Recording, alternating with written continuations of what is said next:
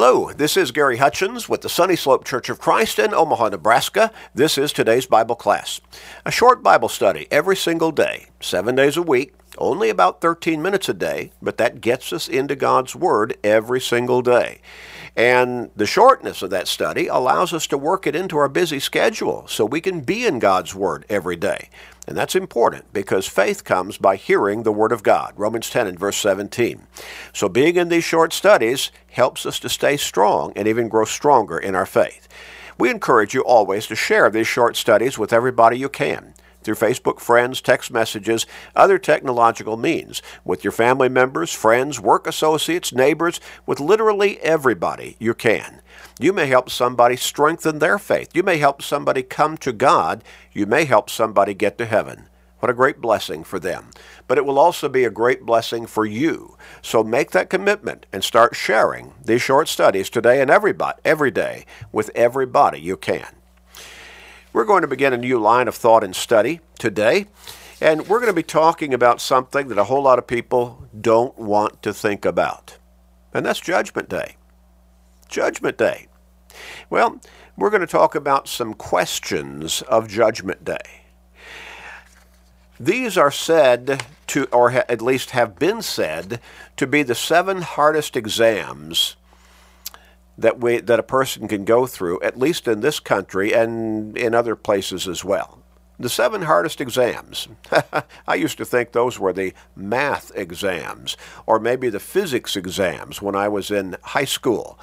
But CPA, Certified Public Accountant, less than 40% pass the CPA exam to become a certified public accountant the first time. Now that might give you pause for thought as to whether, should I go any farther than this? If 60% or more than 60% fail the exam in the first try, well, really, we ought to just stick to it and keep on going. 75% fail the Cisco Certified Internet Working Expert exam for certification in the IT industry.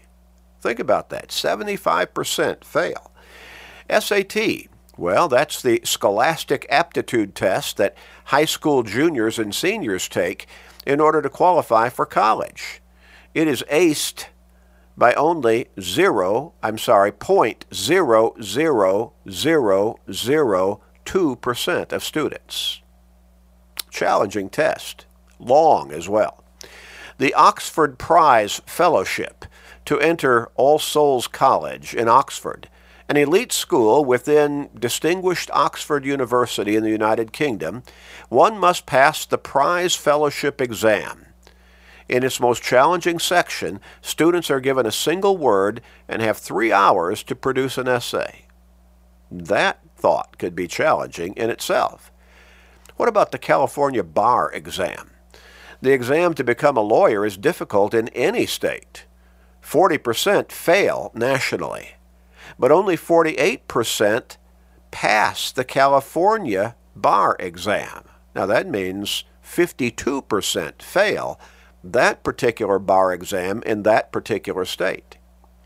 The United States Medical Licensing Examination is a test for MDs that they must pass in order to practice medicine. Now think about that. After going through all of those years of pre-med and then med school and then all of the on-the-job training time that those doctors-to-be must go through, and then they've got to pass that test in order to practice medicine.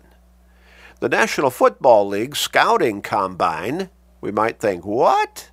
Well, again, this is said to be one of the most difficult of all tests or all exams that a person can face in this country and elsewhere. The National Football League Scouting Combine is made up of a 40-yard dash, a 225-pound bench press, vertical jump, broad jump, 3-cone drill, and shuttle run. Passing requires a rare combination of strength and agility. So it's not just being strong enough to press 225 pounds of the bench press, or being fast enough to run a 40-yard dash in the prescribed and required time, but all of these other factors must come into play as well. Interesting.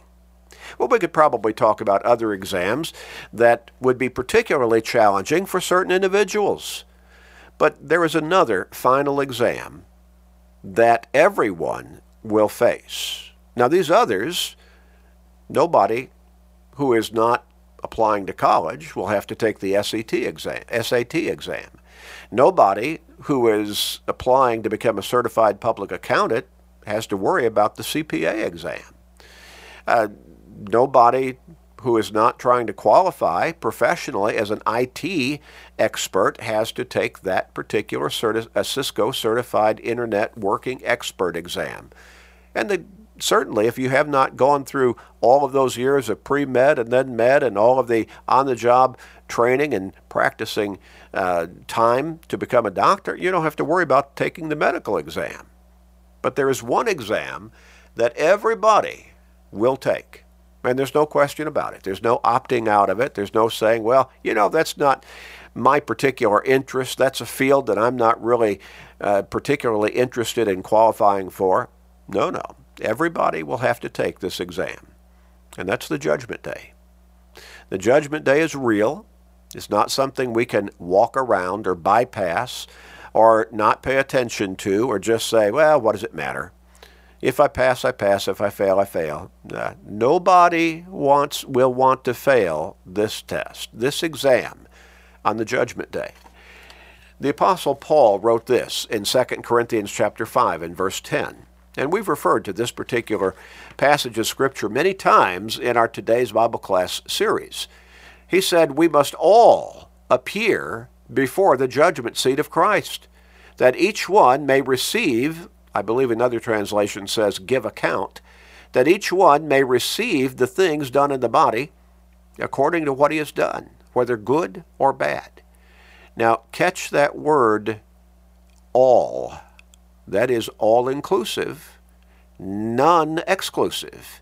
And it's we. It's not just somebody qualifying for or trying to qualify, trying to study for a particular line of discipline or field of expertise.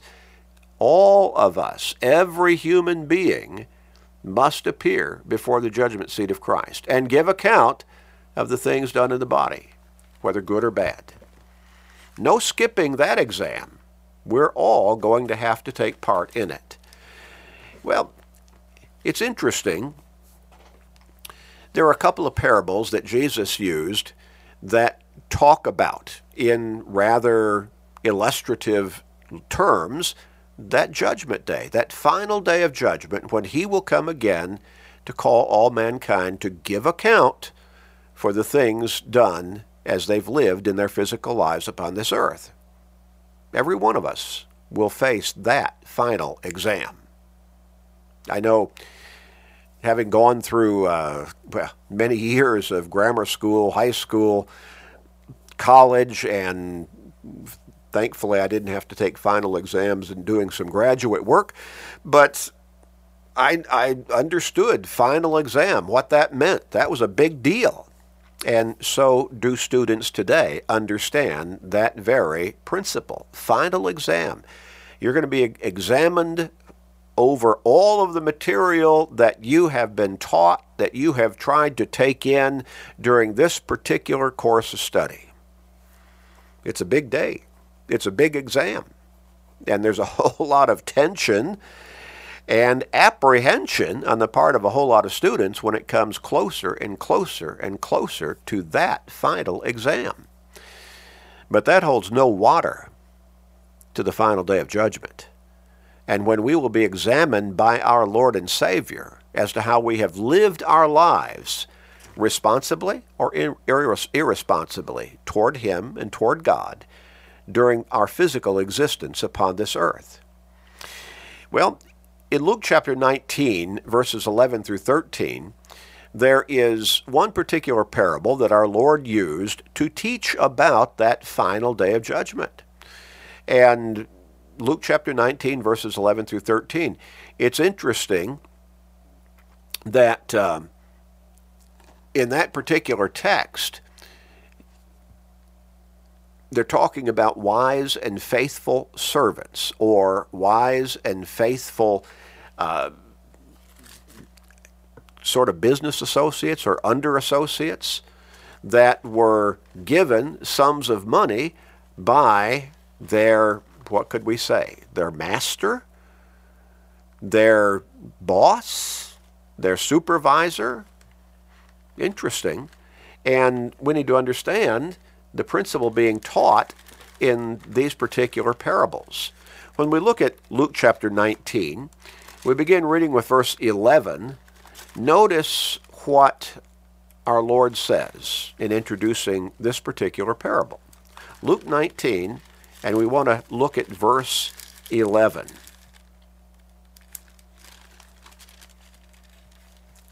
And here we read, "As they heard these things, he spoke another parable, because he was near Jerusalem, and because they thought the kingdom of God would appear immediately.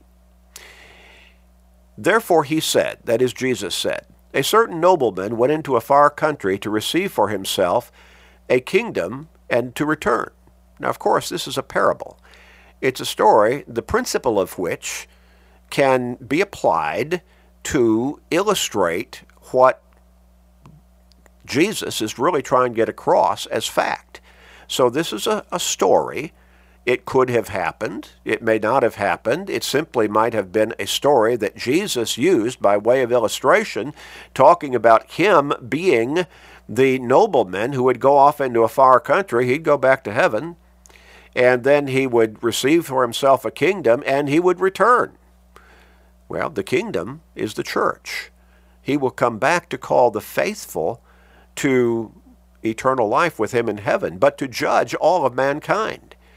Now, in verse 13, he called 10 of his servants, delivered to them 10 minas, and that would be sums of money, and said to them, "Do business till I come."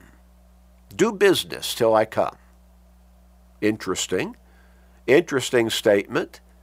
Well, do business. In other words, they were to take the sums of money that their master left for them, and they were to do business with those sums of money. They were to put them to use. And when the master would come back, he would call them to account as to how they performed their tasks, how they lived up to their responsibilities. Jesus will come back into this world, and he will call us to give account as to how we have lived up to our responsibilities as souls, or as human beings with souls created in the image of God.